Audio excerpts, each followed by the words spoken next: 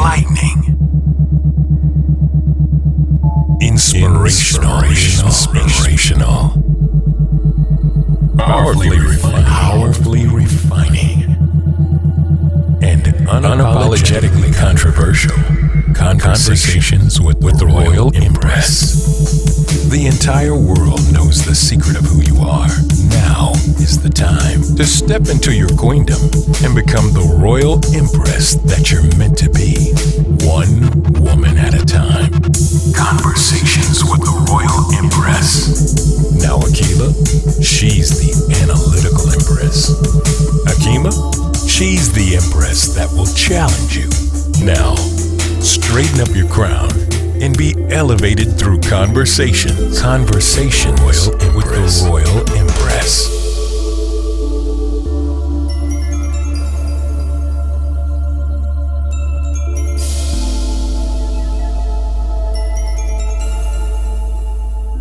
Welcome back to Conversations with the Royal Empress. This is Dr. Hakima, and joining me is my sister from another mother, my kindred spirit and co-host, the Royal Empress, Akila. But check this out. Also joining us, we had to bring two very special co-hosts back, some power hitters. We had to bring them back. Some sisters on a whole nother level. We got not just one special co-host, but two. We had to double the power. We got Dr. Dula back on the show with us. Say hey, Dr. Dula. Hey, y'all, hey. We got Oya Fumike back on the show with us. Can you say hey, ya? Hey, people. What's happening, good people? How you doing this evening? Woo, see, we had to bring our two sisters back. We got a powerful topic, something that I know our sisters would appreciate and benefit from. Today's topic is, what is the root of my suffering and how do I overcome it? That's powerful, ain't it? Yeah, that's pretty deep. It is. Dr. Dula, I want you to go first, Dr. Dula. Okay, fine. I was thinking about this. I was thinking about the topic, and there's so many different ways to talk about it. But there was one word that came to my mind, and the word was manifestation. When we talk about how some things are moving into our lives, some of it is stuff we can't control. And I'm always talking about that. What can I not? I can't control my children. I can't control my husband, but I work really hard to influence them. And so some of what I'm aiming for is a manifestation of things, and they're not just things that are coming at me. And I think sometimes when we get in that place where we're just like, the world is just what it is, and I can't win for losing and all of that. To me, those are words. I'm real. My kids are like, "Man, are you real picky about those words?" Like, man, my this is that, and my whatever. I'm not being picky. I just believe that we're manifesting. And of course we say some stuff like, I'm just playing around. I didn't mean it. And so those are idle words going out. But I don't believe that words just go out. So I will hold, and reserve and really try to wait till I can express myself in a way that's not going to be sending words out that's going to manifest something that I'm not going for. And even with that, sometimes we think, well, I didn't put intention behind it. I think some things manifest because of intention, and some things manifest because of words. And then sometimes it comes together as a duo, and when we put our intention out there with our words, I believe big things happen. At the core, I believe some of us we really feel in our hearts that, man, this is just, whatever. And we speak that out, and we speak it out, and we reinforce it. And I think that it takes some work to begin to break that. What about you, y'all? I see that face, because I see your face. She's ready to unload. Come on. I know. I was looking at her face as you were talking, and I'm like, she got something.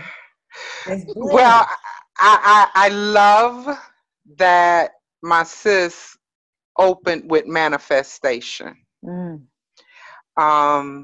because I'm huge in Manifest. And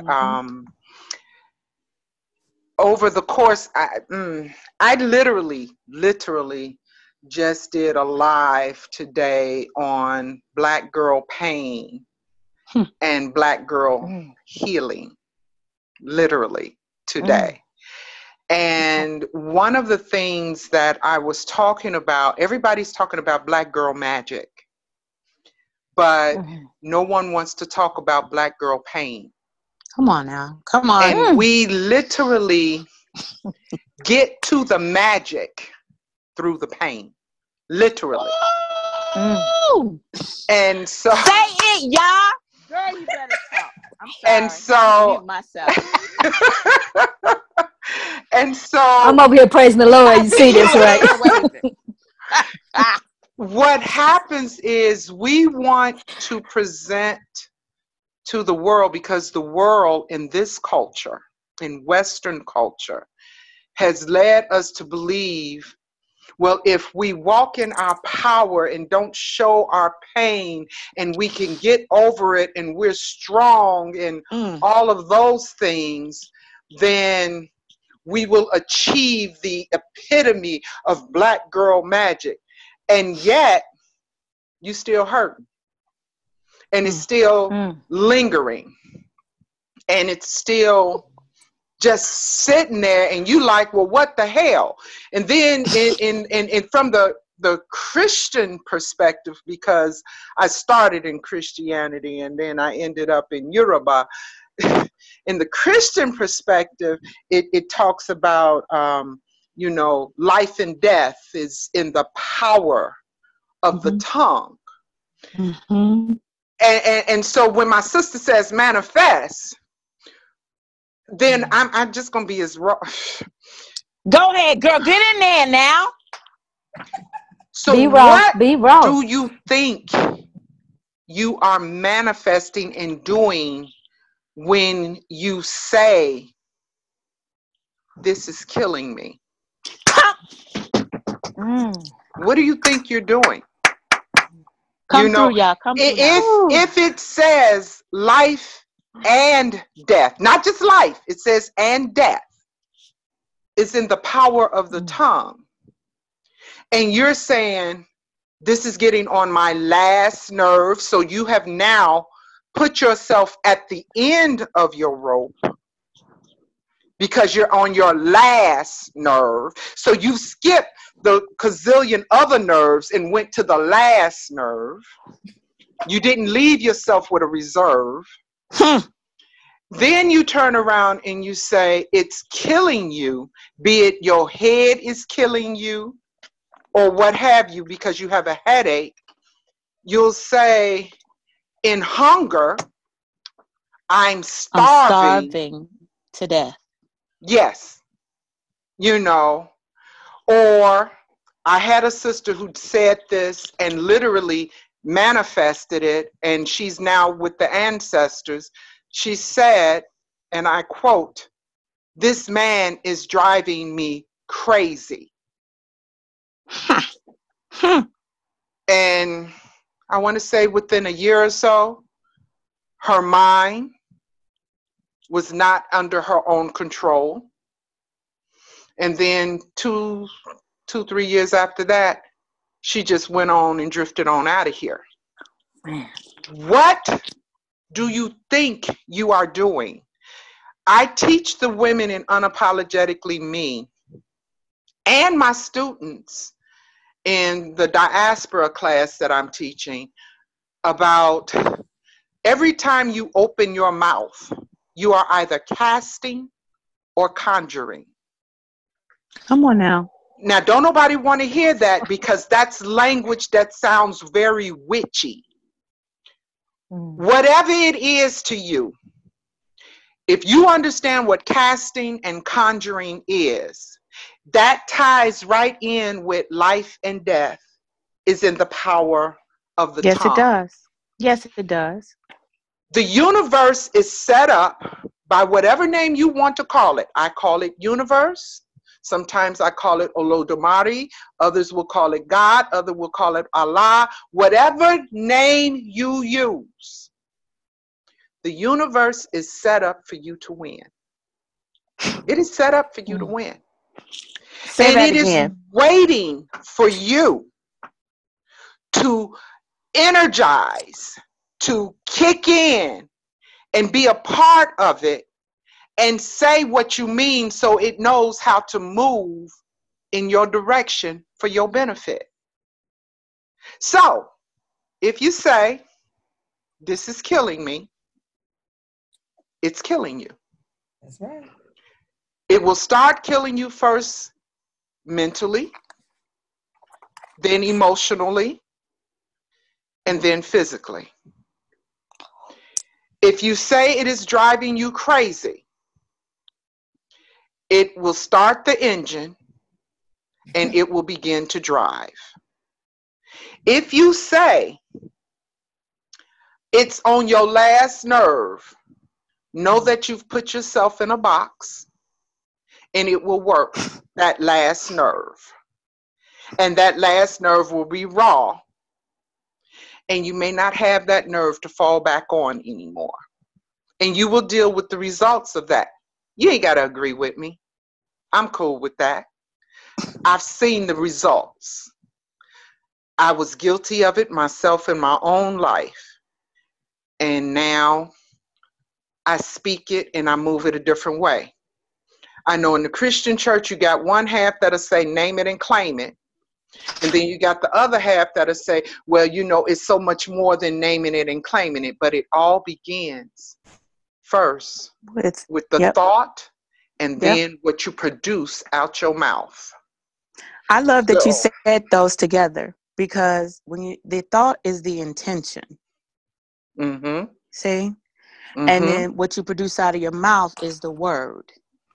And sometimes, like I said before, one, you know, maybe it's I'm just haphazardly saying, it's like some this stuff we just say, like you know, just throwing words out. And then other times people don't say anything, but the thoughts in their mind are just going amok, running amok.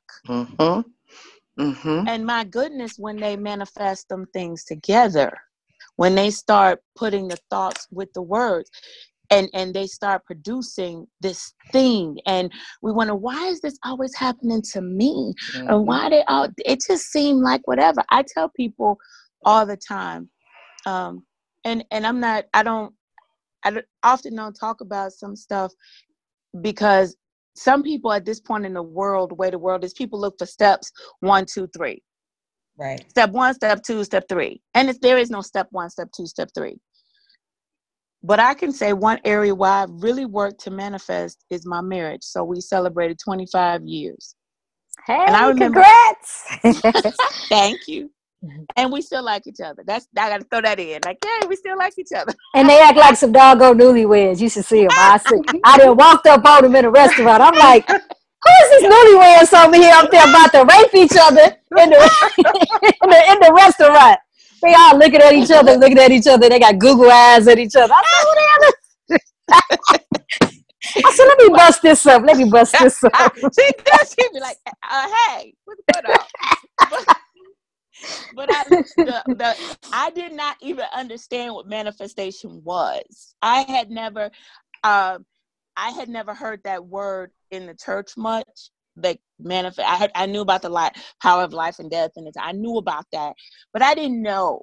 But there was something in me that said, and I stand by this. I'm not saying try it and it'll work for you. I'm just saying my intention and my words lined up with this, and I've seen it manifest in my life. I said, before I ever said it to him, I said, you know, when he blesses me, as he's good to me, he's going to be blessed and he's going to continue to prosper. And I wasn't even talking to him at the time. I just said, he tries so hard to be good to me. And I'll be like, God, prosper him. Make him this, make him that. And I would just say that. And he didn't even know it. He didn't know what he didn't know. I wasn't saying it to him. But as I started seeing stuff happen and I watched, when we got married, I was making more money than he was. Both of us were college educated, but I was making more. And I remember I would just, we were having these babies and doing stuff. And then I would start saying it to him. I said, when he would do something that was the best that he could do for me, I would say, you know what? Because you aim to be so good to me, God is going to bless you. God is going to increase you. Everything that I would just start saying it to him, and he would sit there and look at me like he didn't even know how to take it. And I would just keep saying, you are going to have the desires of your heart. The things that come to your heart are going to manifest because you work so hard to be a good husband for me. This is what's going to happen to you. And I have done that. I probably got my mind about it maybe 5 years into our marriage. So I've done that. And I have watched. And when things would happen, he got laid off. He got this. I said, you are going to be blessed. And I would keep speaking it. It's not like bad stuff didn't happen. It's not like it didn't, nothing went wrong. We've had layoffs. We've had all kinds of things happen, downsides. We've had all that.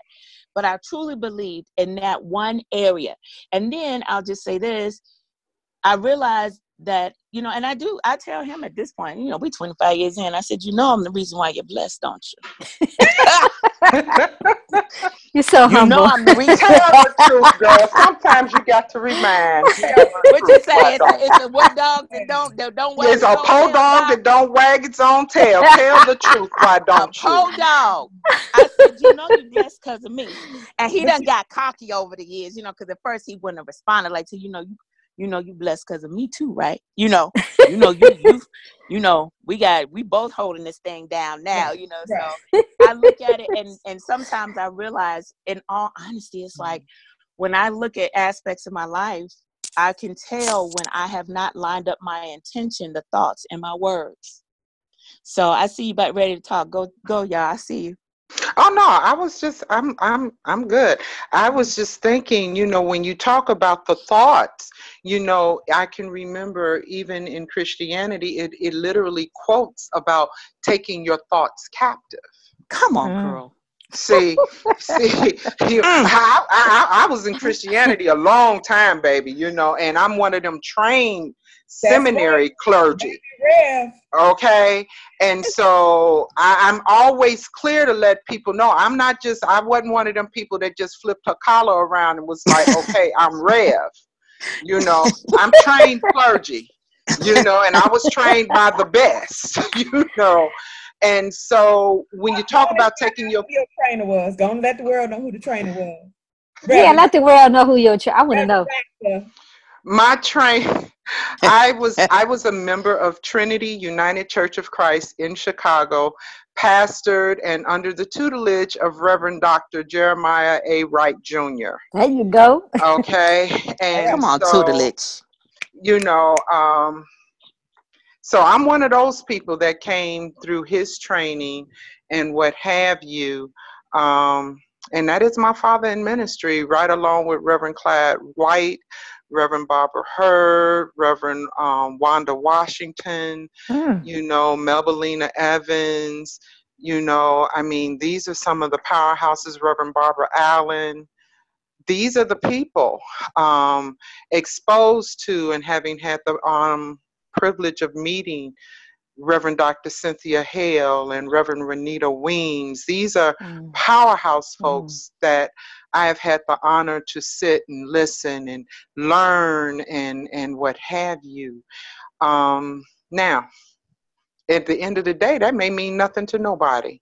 But I say that to simply say, I'm not one of your fly-by-nighters.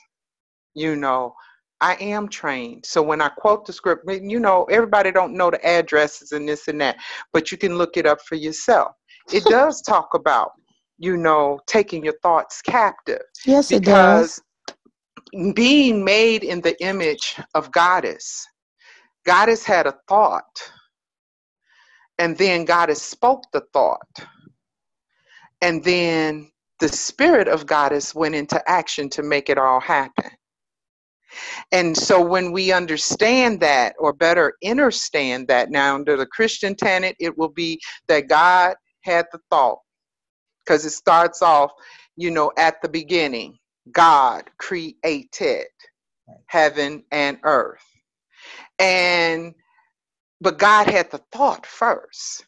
In Yoruba, it's, Olodumare sent the Irumala, the 401 Irumala down, and they had assignment to begin the creation process to set everything in place for the humans that were going to be created.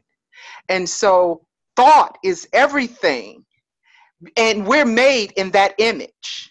We Come on now. are made in that image. And being made in that image means that we also have certain powers and abilities. But there are certain situations where we are limited or mistaught because we were taught in a Western culture that is more patriarchal. And so they will diminish us to a sense as women. And we've been mistaught, and we've been taught that, we can't even really trust what we have in our own hearts and what we're thinking. But I'm supposed, because my heart ain't really that good, but I'm supposed to trust some man's heart and some man's thought because he's the preacher, pastor, he's the over me, I'm from his rib or whatever. And I'm going to take umbrage with all of that. And because first of all, I can read Hebrew, I can read Greek, just for the record. And so when I read that, it don't say I came from his rib. That's the first thing. It says I come from his side. Now that's still in my training a misinterpretation, because when I go back to the ways of my ancestors, they always understood that creation came through me, a woman. And they always understood that we started parthenogenically. And science even proves right now that all of creation starts as a female in utero. And then there are some months later when it flips and the ovaries turn into testicles. And so instead of your ovaries being up on your inside of you, they are now hanging on the outside of you. That presents a problem in understanding in society. People struggle with that. And how could that be? Everybody goes around and say things like, oh, you got to have balls for this. I always say, no, you need to have ovaries. You need to have ovaries. Because actually, when I'm looking at those who have balls, societally, oh my God, they screwing everything up. They are really, so it's got to be something about your ovaries hanging outside your body instead of being up inside you. I digress. My point being, our thought process on everything is upside down. And for it to get right, for us to understand the root of our suffering, it has to first go with flipping the thought process right side up. And a lot of us have a problem accepting that we may have been mistaught because the preacher said it, our mothers may have said it, our grandmamas may have said it, and I ain't throwing no shade on none of them people because I love all them people in my life as well. But my mama taught me, and my grandmama taught me, and my preacher taught me based on what they were taught.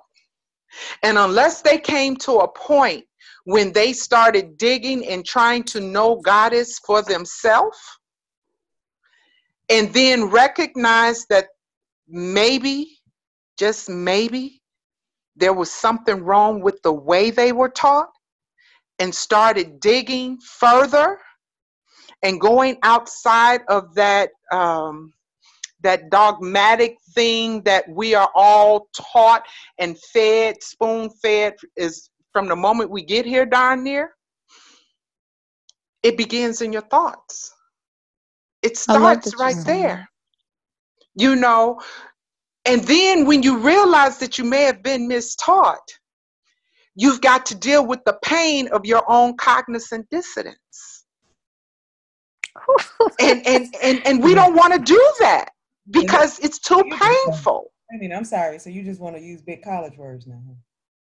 Yeah, but that's how I talk.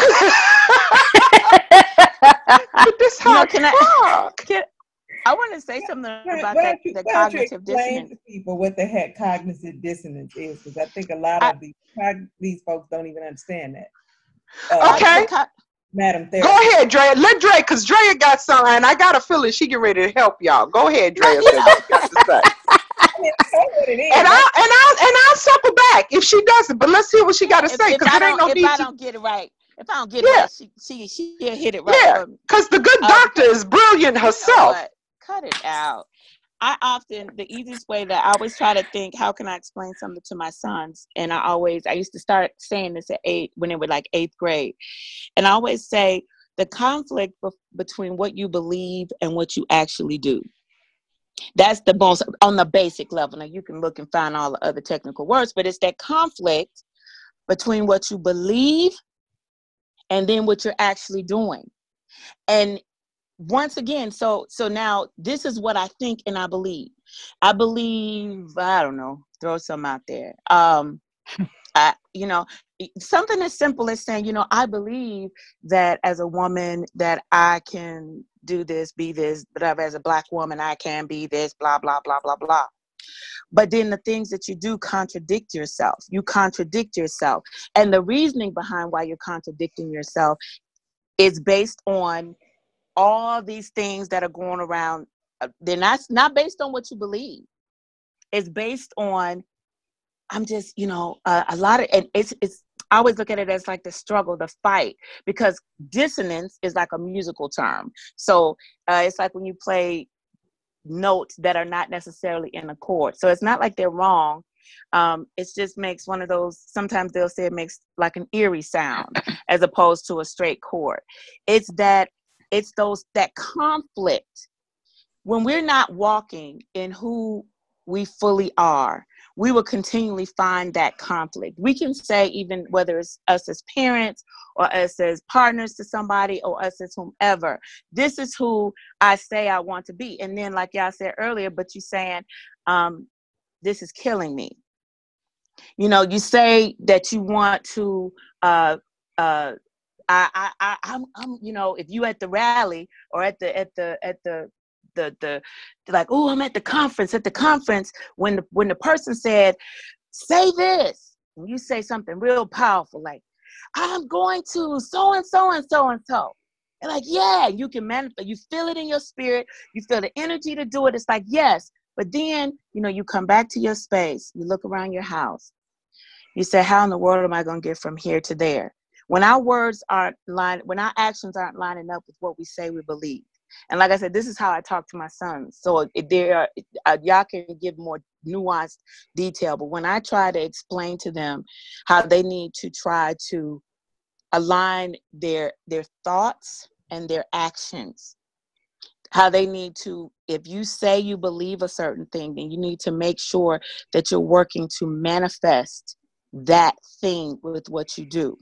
I consider it to be an act of being willing to walk in authenticity. Okay.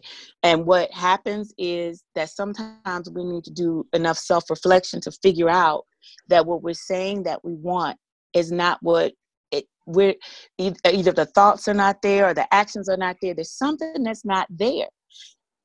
I did want to say this, and I'll let you comment on the cognitive dissonance. Something that had come up just to me, and I know you'll have something to say about this too, y'all. A lot of times, and what I sensed even as we've been talking so far, when people think about why these bad things are happening to me, negative this, negative that, negative the other, a lot of times there is focus on the thing that they cannot control. Y'all can tell her life and whatever she wants to share about how life was for her. I'll share one big thing that happened in my life. My mother dying when I was 21 years old, she became an ancestor. 3 months before I married, 3 months before I was graduating from college. I couldn't control that. I was planning to become a wife. She had told me she was going to help me with that. She told me she's going to help me when I had my kids. She told me all these different things. Now that is still stands as one of the most traumatic things that happened to me. And I processed that out and did all those things over like maybe a decade or so or something like that. I couldn't control that. And a lot of times people are, dealing with things that they can't control. If you're molested, you couldn't necessarily control that, right? And it wasn't about manifestation and what you manifested. It was, I didn't do that to myself. If you were homeless, I didn't, as a child, and I'm talking about as a child. Let's just stay at childhood because that's what a lot of people are dealing with. I know people who are dealing with alcoholism, and it's because they are dealing with thoughts from when they were a child, or dealing with what happened in the household when they were a child, the stuff that they couldn't control. I just wanted to just introduce that part of it, the stuff we can't control. Often when you start talking about the negative stuff, they say, oh, that's easy for you to say. It's easy for you to come to me, Dr. Gula, talking about whatever because your husband loved you. But my husband left me and my 3 kids. Okay, so you can't really relate to me. It's easy for you to say that because you ain't never been homeless before. It's easy for you to say that you didn't have a parent that was on drugs. It's easy for you to say that, and all those thoughts come. And I think you're a perfect person to talk about that because of your own lived experiences. But I just wanted to introduce that to the conversation when we're talking about why people see, or the influence that our past or whatever, or just life has on how things are happening and what's happening and things that are done. Okay. Before you go there though, that is a really good point to bring up, Andrea, because that is the point. We didn't talk about the fact that so many things are childhood trauma. And most of the things that we spend our adult life addressing usually is something that happened to us that was beyond our control. And we simply don't know how to deal with it.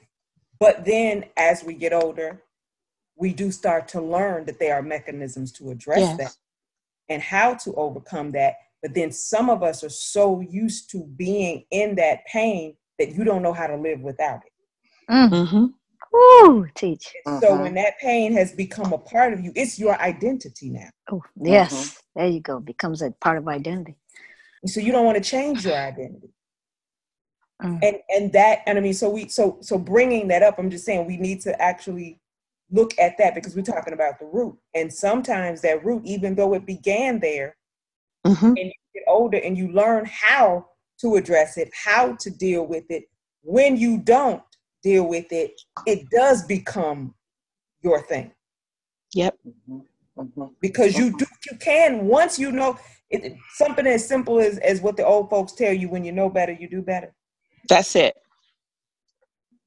So we've all had issues in our childhood, I'm sure. There's some traumatic experience, but what separates those who have overcome that childhood trauma from those who keep going back there, from those who keep revisiting pain? Because we have to do, that's what you do. You revisit, you keep going back. You've allowed something to take root in your life. And when something take root, what does it do? Grow. It grows. So we're not dealing with it. You got to cut a poison out. You can't cut a limb off. You got to cut it off at the root.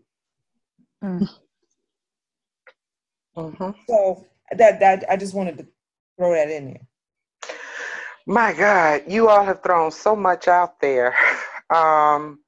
Okay, I'm gonna see if I can do this in order. So when I talk about cognitive dissonance, I totally agree with what Andrea said. If I had to make it even simpler, if there's such a thing, I would definitely say it's when what your lived experience is or has been does not line up with what your spirit is telling you Beautiful. ain't so. Woo, Because that's good. There you now go. you are faced Speaking to my with soul. a choice. Do I listen to my spirit, to this God energy in me that's saying every single thing that I've been living ain't quite right? And do I shift from that? Because all the people that I know, because flipping around when Keela speaks to the space of generational, the pain that becomes your identity, a lot of times that's some generational stuff. So Yes. my mother was a victim of domestic abuse and domestic violence. And I was a victim of domestic abuse and domestic violence. Now, people will say, oh, they look at us and they say, well, you don't look like it. We never saw you with the bruises or the what have you. Some bruises or injuries are inside of you. They're inside of you physically, they're inside of you psychologically, and what have you. Akila says it becomes a part of your identity. And so what has to happen is everybody that knows better has to make a choice to do better. Everybody that knows better don't do better. I used to think if you know better, you'll do better. And then ministry taught me there were people that were knowing better. They were being taught better, but they were choosing to not do better, because to do better meant they had to listen to their spirit. And that was going to mean breaking away from what they've seen everybody else in their family who dealt with that same thing do. They were going to have to deal with it differently. So when I talk about the domestic violence,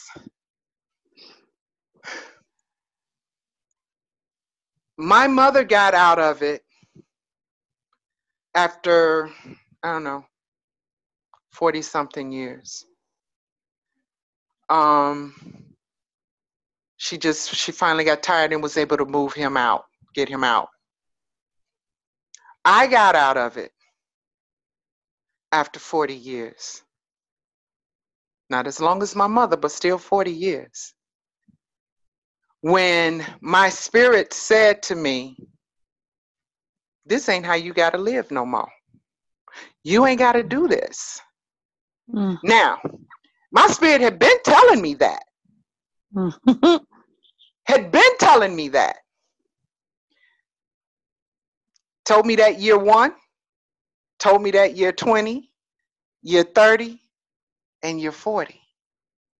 But it was year 40 that I said, you ain't gonna go out like this. I ain't gonna let him kill me. Come on now. I'm not going to let him kill me. I talked about my issue. I had sisters who surrounded me who I call them my sacred 8. They knew. They knew about the psychological abuse. They knew about the financial abuse. They knew about the physical abuse. They knew. The difference, my mother wouldn't talk about it. My mama didn't talk about it. And so I had a support system that she didn't have.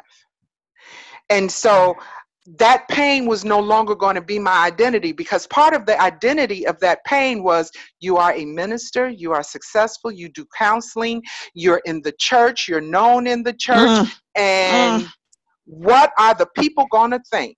mm, Mm, mm. mm.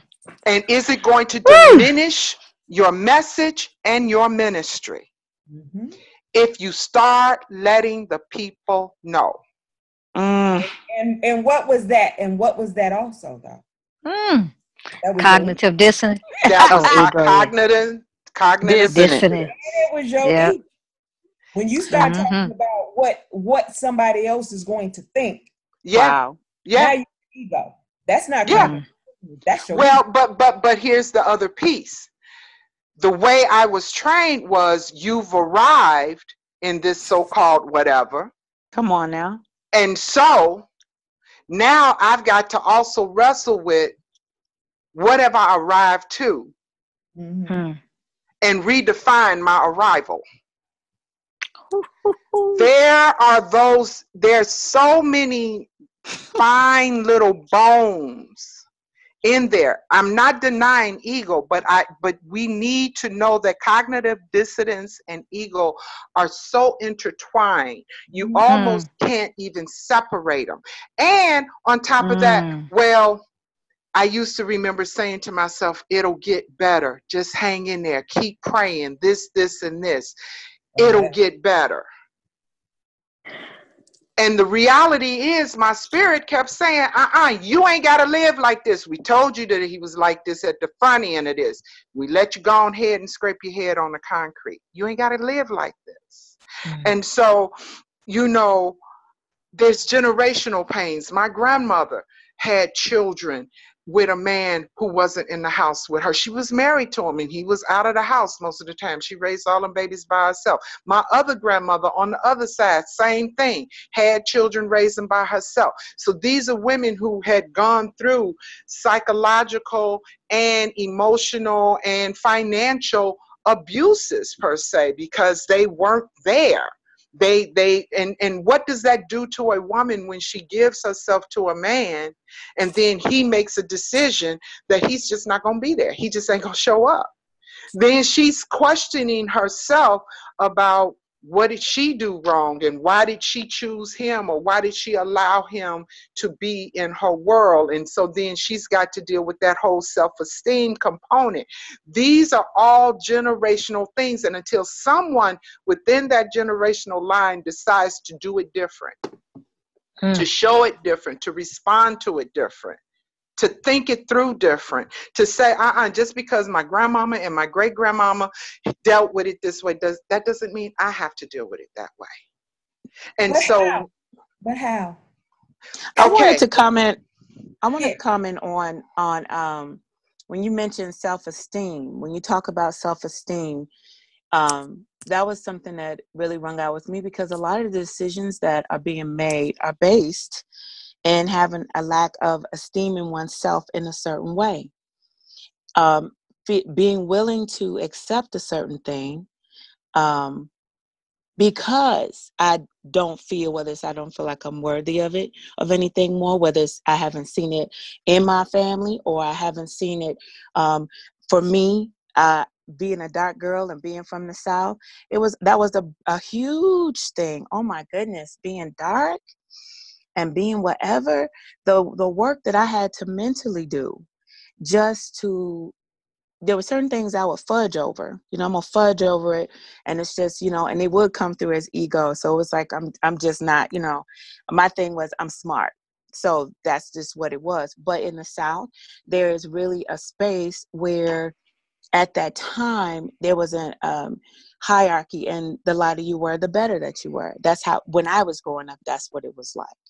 It was like that. And so learning how to love myself in that, I've seen people that because of the way they feel about themselves and their value that they place on themselves, they accept certain things. They don't believe that they're worthy of anything more. They don't believe that they're worthy to be loved in a certain way. And some of that might be just intrinsic because of who they are as a person, or I don't think I'm pretty. But some of it can be because of things that have happened in the past. I don't feel worthy because this has happened. Y'all mentioned earlier about a patriarchal society and what that looked like. You know, women who have had certain things, whether voluntarily or involuntarily, happen in their lives. You know, it's deemed, okay, this means that you're worthy or you're not worthy. You know, are you married? You have kids and you're married. You know, there are plenty of Black women walking around feeling unworthy because they have children and they are not married. And they were told that. Okay.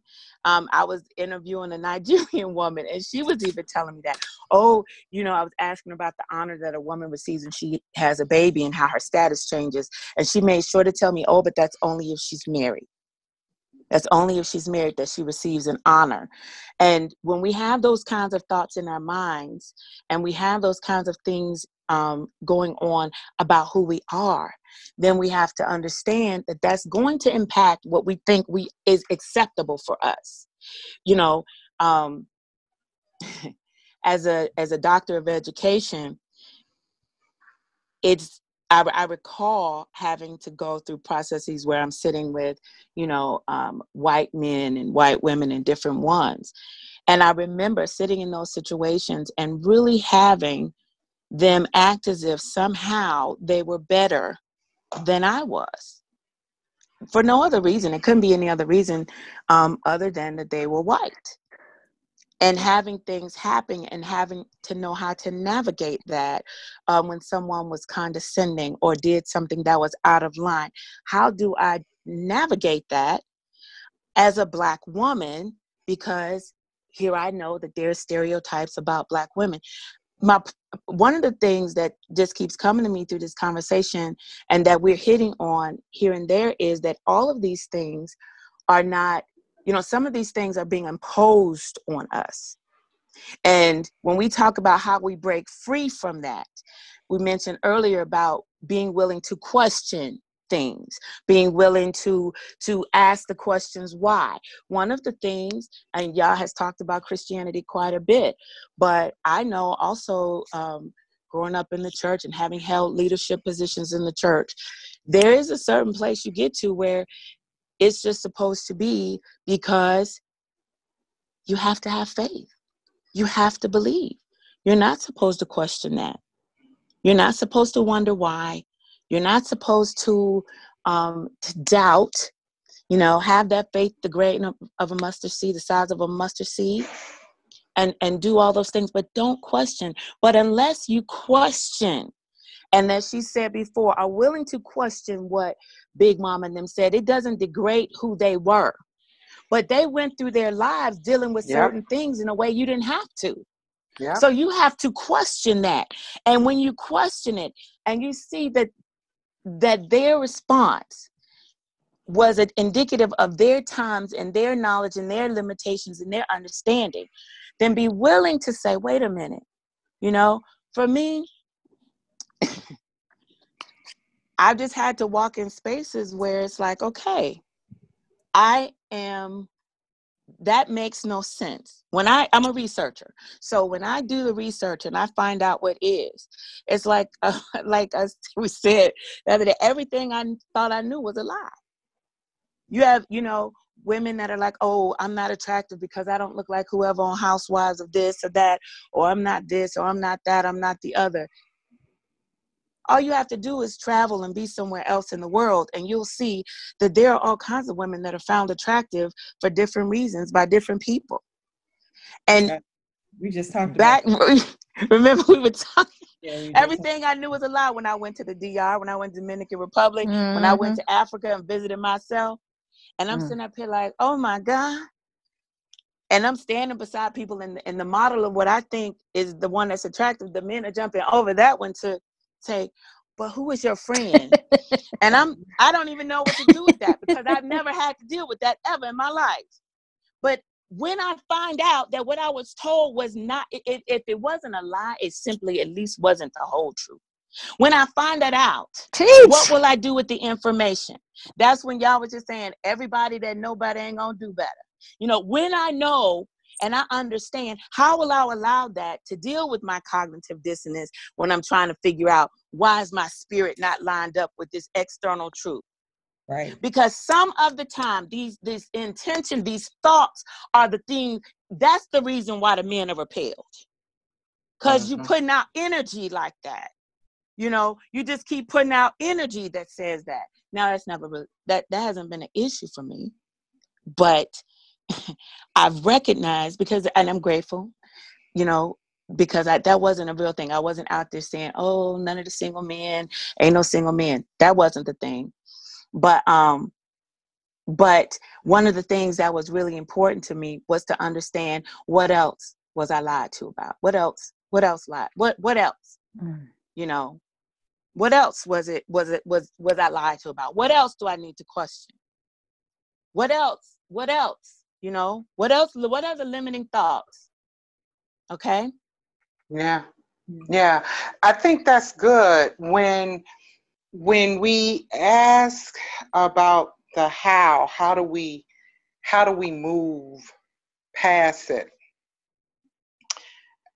What I have told many sisters, and what I have even told my own daughter, was simply this: when you get tired, you'll do something different. Some people will never do anything different, and they will die in that wilderness. They will just die. And that's unfortunate. There are others who will never risk trusting their own spirit, your intuition, your God in you, whatever you want to call that. They will never trust. They will talk themselves out of it, or allow people who have never trusted their own self to talk them out of it and keep them in the barrel with the rest of the crabs. They're going to do it. The truth of the matter is, we don't save nobody but ourselves. That's right. We save ourselves. That's right. When we learn to move past the fear, the rejection, the people thinking we're crazy, or even giving a damn about what people think about our journey and our movement, when we can get past that, we'll do something different. It's not easy. If it was easy, everybody be doing it, and we wouldn't be sitting up here peeling back the onion trying to get to the root. But one thing about that onion peeling, every layer you peel, getting to the core, the crying, the tearing is more intense. And once you're at the core and you see how small that thing was and how big it had become, with the layers and layers and layers piled up on it to create a big onion, it almost makes you be like, well, God darn, why didn't I deal with this from the very beginning? But you didn't deal with it from the beginning because it wasn't yours. You didn't create it at the beginning. That was something that was handed down to you. And we tend to reflect. It's just like people will sit and tell folks that, you know, you have the predisposition to diabetes or this, and that, because if it's in your family and your family had this and you had this and blah, blah, blah, blah, blah. And while I am not a physician, let me first say that.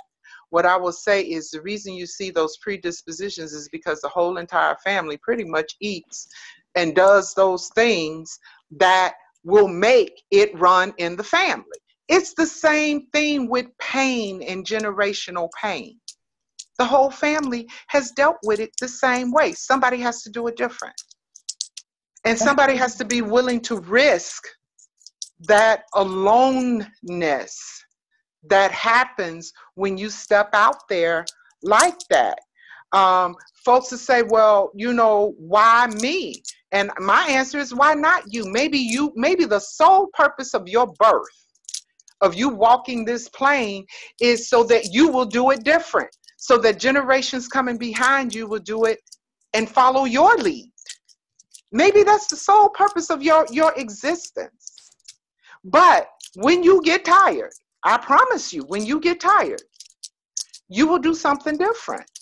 This isn't a do point A, do point B, do point C. Sometimes you got to go to point M and then work your way around to H and then go back to X. It doesn't go in sequential order, but you got to do something different. You've got to do something different. You've got to change your thought process, because it all starts up in that mental. That's what it's there for, to help you determine and decipher. Most people are afraid to do that because most people don't have the strength and fortitude to stand out against what everybody else is doing. You know, there are no accolades being the trailblazer until it is proven that the trail that was blazed works. But while it's in test mode and you're making those adjustments along the way, ain't nobody applauding you. But all you know is your spirit is telling you do something different. I'm sorry, I was going to say, well, you applied. Okay, I'm not going to curse. Yes, I am. I was going to say you clap for your damn self. But that's right. But I do want us to, even though we know that there's no, because I don't believe in cookie cutter, like a one size fits all. I don't believe, but I do believe that there are tangible things that we can do to help us to pull ourselves out of the pain and the suffering. And so I would really like for us to talk about tangible things, because I mean, one of the first things that I talked about that I came to my mind, and I know it's not a quote unquote, it's not a panacea. However, we need to stop shunning the ideas of therapy. We have to stop shunning that and thinking that it's only for people who have mental illness, people who are crazy, people who are whatever. And not all therapy is the same. You can go with alternative types of modality to assist you. Nobody is saying go to the psychiatrist who will write you a prescription, because you have therapists who are not psychiatrists, or you know what I'm trying to say. You have therapists who are on a metaphysical realm. That's right. You have therapists who will be traditional, but I think that we do have to talk about what can we do, because see, some people are so stuck because it's taken root and it's grown. And so because it's there, because you gotta dig into the root to get the infection out, the psychological handicaps there. How do I break it? How do I break this cycle? Because sometimes you don't know. And some people are going to be sick and tired of being sick and tired. But what's next? And that's one thing. What's next? What have you done? Those of us individually, we've all gone through something, and I'm sure we all still struggle with something. But those things that we've been able to overcome, how do we do it? You know, we have to get out of this spookism that some spirit or some person is going to come back from the dead and save us. And we have this mentality that someone else needs to save us. You are the God that have to save you. Nobody can save you. You have to be willing to put in the work to save yourself. And I think that's a lot of people's problems. You want somebody to come and do it for you, because in your mind, you think that's what being submissive or being faithful to God or being true to yourself is, but that's not. You're really doing a disservice to yourself and to the God you say you serve by sitting around waiting for somebody to do something that he has already empowered you to do for yourself. Yeah, I agree. I mean, when you ask, okay, well, what have you done? Okay. I went to therapy. I started in therapy. Actually, I started probably at the cemetery talking to the ancestors. I probably started Right. there. But then, after having the powwow in the cemetery, I went for therapy. I remember sitting up and talking to Pastor Wright one time, and he gave me this example. I was sitting in his office, probably sitting in his office for about at least a good hour, hour and a half, just bawling, just crying my behind off because I had discovered some truths that totally went against what I had been taught. And I'm sitting in his office and I'm just bawling like a baby, just crying, crying, crying. And he just listening, and he passed me some tissue and he writes something down and he look up, see if I'm need more tissue, pass me more tissue. And then he found an inroad and he said to me, he says, so Angie, if you get a toothache at 9 o'clock at night, what do? Now, I just sat here for a good hour and a half and poured my heart out to him for all the stuff that I was dealing with. And he asking me about a toothache at 9 o'clock at night. And I'm like looking at him like, what in the world does this have to do with anything that I'm talking about? And so in the middle of my tears, I said, well, I take some medicine. He said, okay, and what happens when the toothache comes back at midnight? I said, I take some more medicine. He said, what happens when it comes at 3 a.m.? And I'm like getting really frustrated because I'm like, dang, really, we on this toothache thing, huh? And I said, yeah, okay. I take some more medicine. He said, well, what do you do when it comes at 9 a.m.? I said, I go see the doctor. He said, baby girl, what you've been doing is taking medicine. It's time to see the doctor. And he called a therapist for me, a pastoral therapist who was actually a licensed clinical psychologist. And I went to see her. And she was actually very instrumental in me studying psychopathology. And that is what part of my master's is in, because it was a different type of therapy. I had been in therapy when I was younger, and her therapy was very different. I've been in therapy 4 times, and 4 times at 4 different spaces in my life to help keep me straight, have no shame in it. So I would say I did therapy. I did pastoral counseling. And then I built a tribe around me of sisters who were unapologetically authentic and not afraid to tell me when I was off track, off the rails. And the other piece was I just was tired, but you've got to overcome that fear. And a lot of us don't know how to release that fear. And unfortunately, a lot of us will stay stuck there until we do. But when you think about, well, what can you do? Yes, therapy is one. The other one is you may have to change the company you keep, because a lot of times, you hear the saying, birds of a feather flock together. That's a very true statement, so you need to be mindful of who you surround yourself with. Everybody has a reason, a season, or a lifetime. Sometimes you are the reason, season, or lifetime. Let's figure out what role you and the people around you play.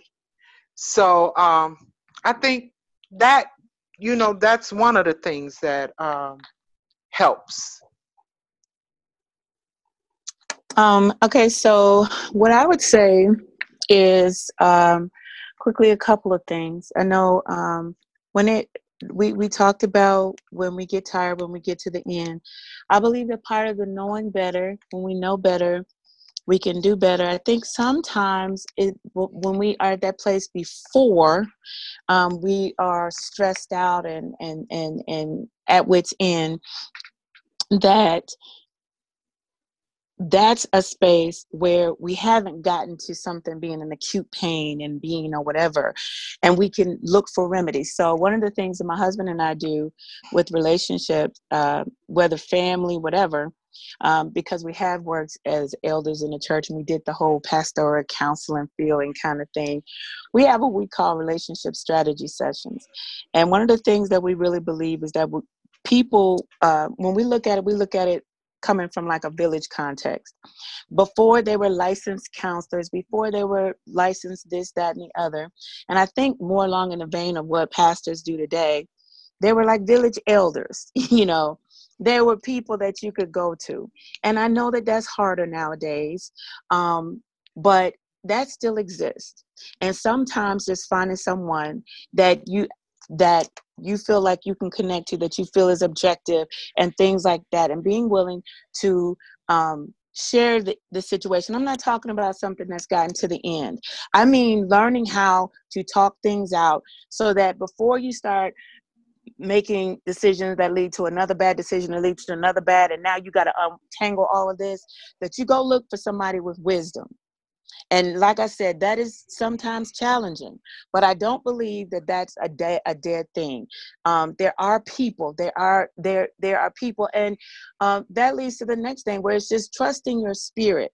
One of the things that we've done, we don't trust how we feel anymore about a certain situation. So, you know, it's like when they say you go to if you go to a family event and the baby doesn't want to hug somebody, and it's like, hug your uncle, hug your auntie, kiss them, give them a kiss, and the baby clearly doesn't want to. It's at that point that we, you know, if we're forcing that kind of thing, we're saying, don't necessarily listen to how you're feeling, what your energy is saying to you. Just go with it. And along the line, you do that for about 20, 25, 30 years.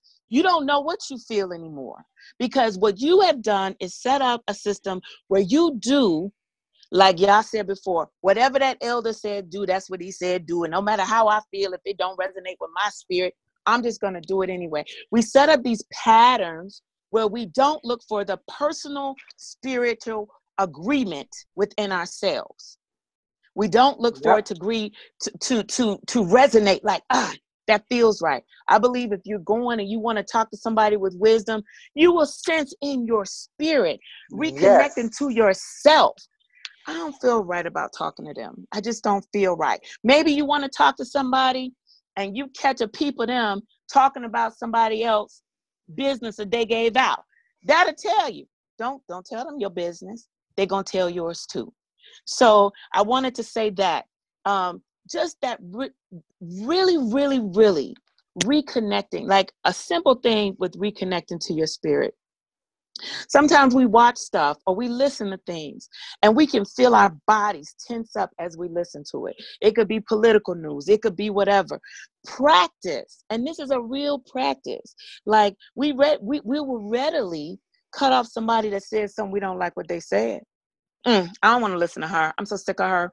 You know, I don't talk to her no more. And we'll say it's because her spirit rubbed me wrong. Her spirit ain't right. But there's a lot of stuff that we let slip right on in the gates. We'll let that person come and we'll let the rest of that stuff slide right on through the gates. We don't stop everything. We just, you know, when we reconnect with ourselves, what does my spirit say to me? Is my spirit resonating with this? And it could be a simple thing. We just honor ourselves. Hey sis, what you doing? By the way, I don't make it a practice of saying what I'm doing. I'm like, what you need? Okay. But you said, what you doing? Can you keep my kids for me for the weekend? Your spirit told you that you had planned already what you know what you had planned, and that you really can't right now. But because you're not listening, and you just want to make sure that you're seen as a good person, that ego, you won't say, sis, wow, this weekend is not a good weekend. I'm so sorry. I won't be able to help you in that way. You'll do it anyway. And you don't see that as a breach. You don't see that as a breach in your energy, but it is. And until we align again with ourselves, little bitty things, stop acting like, oh, I just get triggered easily. I'm a flinch. I just stay ready. Why do you stay ready all the time? Mm-hmm. Why you stay on ready? What are you ignoring about yourself that inside you just got to stay on ready all the time? Why are you never at peace? What does peace feel like for you? Reconnect with yourself. Yes. That's what I would Yes. say. Yep. Woo! This some heavy stuff. Y'all, you know what? We just gotta shut this down. That just gotta shut this down. I can't take it no more. This is just so much wisdom being dropped up in this. Oh my Lord. Man, I gotta go to my challenges. I gotta go to the challenges. Man, there's some heavy stuff on it. It's like the heaviest podcast topic we've had. I can't even finish this steak. Y'all gave me a steak. I need y'all to cut it up though. I need y'all to cut it up because man, that's just too much steak for me. Number one challenge is we have to be mindful of what we manifest. Thank you, Dr. Dula. We got to be mindful of what we manifest. Number two, tap into what the universe has given you. Engage it. The answers are out there. The answers are out there. 3, stop making pain a part of your identity, of our identity, because I know I was carrying pain like it was part of my wardrobe. I ain't gonna lie. So we got to get out of that. You feel so much lighter. You feel so much at peace. Also, feel worthy of being delivered. So often we think deliverance is for somebody else. That ain't for me. I'm supposed to stay in this pain. That is not true. As Yah and Dr. Dula explained today, you are worthy of deliverance. The next challenge is change your circle. And you need a supportive support system. Yah has explained how important a support system can be when you're trying to transition and be other than what has been in the past. You got to be better. And my fifth challenge is get you some therapy. There's nothing wrong with therapy. We need to stop looking at therapy mean like it's something wrong. We need to make that trendy. I don't know how we're going to do it, but we need to make pastoral counseling like a trend or something, like popular. Like people want to do they love. What's they love? Alcohol they want to do. What's the little drink they always want to put up? The Patron or whatever the hell. We need to make therapy like that. Girl, you got you a therapist? Yeah, girl, you ain't got one. That's what we need to do. I mean, we need to understand that we have to put self-worth, self-help first and primary. That's what we got to do. And those were my challenges. I want to give Yah and Dr. Dula, I want to give you both a last word. There was something that I wanted to read just to leave our okay, go ahead. Listeners with. This is actually off of my own board in my house because I keep a lot of y'all already know how I do even at the retreat when y'all have to write everything on that board. Yes. So it's a for real one that I have in my own house.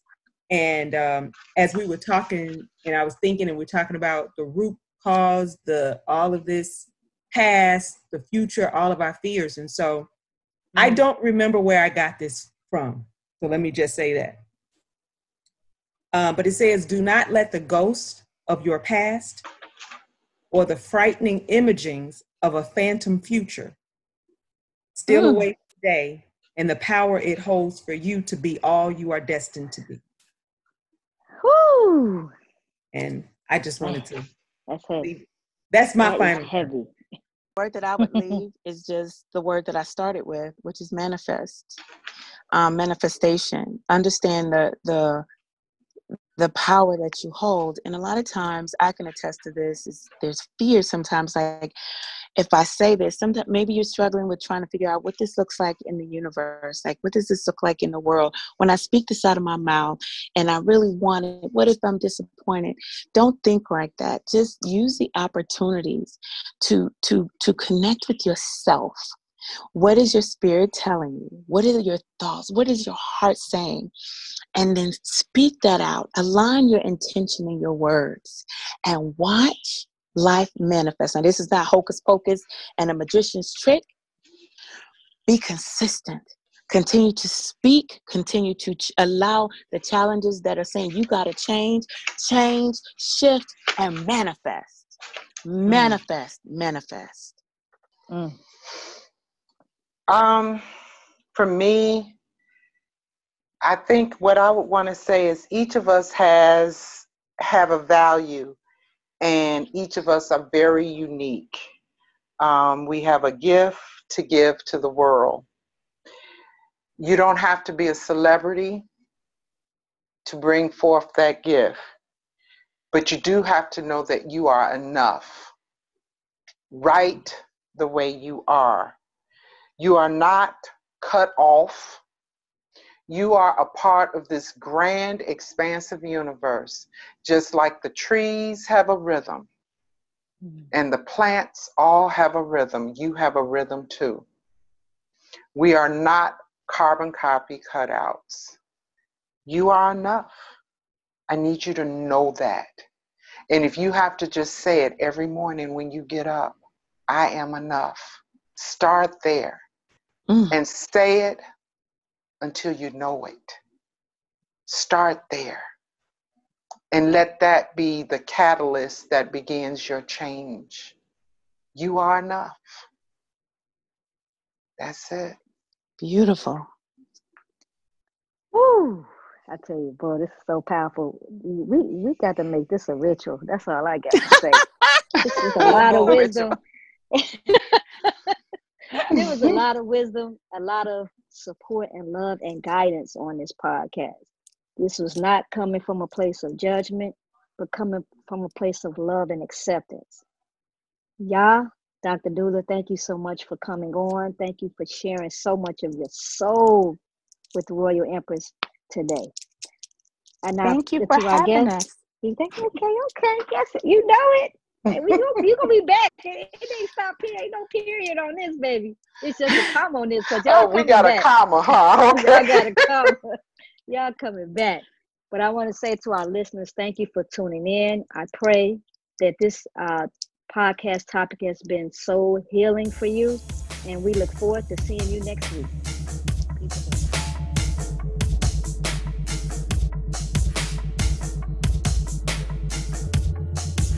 Thanks for listening to another episode of Conversations with the Royal Empress. Tune in next week for another enlightening conversation. For more information on the Royal Empress, please visit the website royalempress.org. You can also follow the Royal Empress on Facebook, Instagram, and Twitter. Conversations with the Royal Empress is a subsidiary of the Royal Empress Organization. All rights reserved.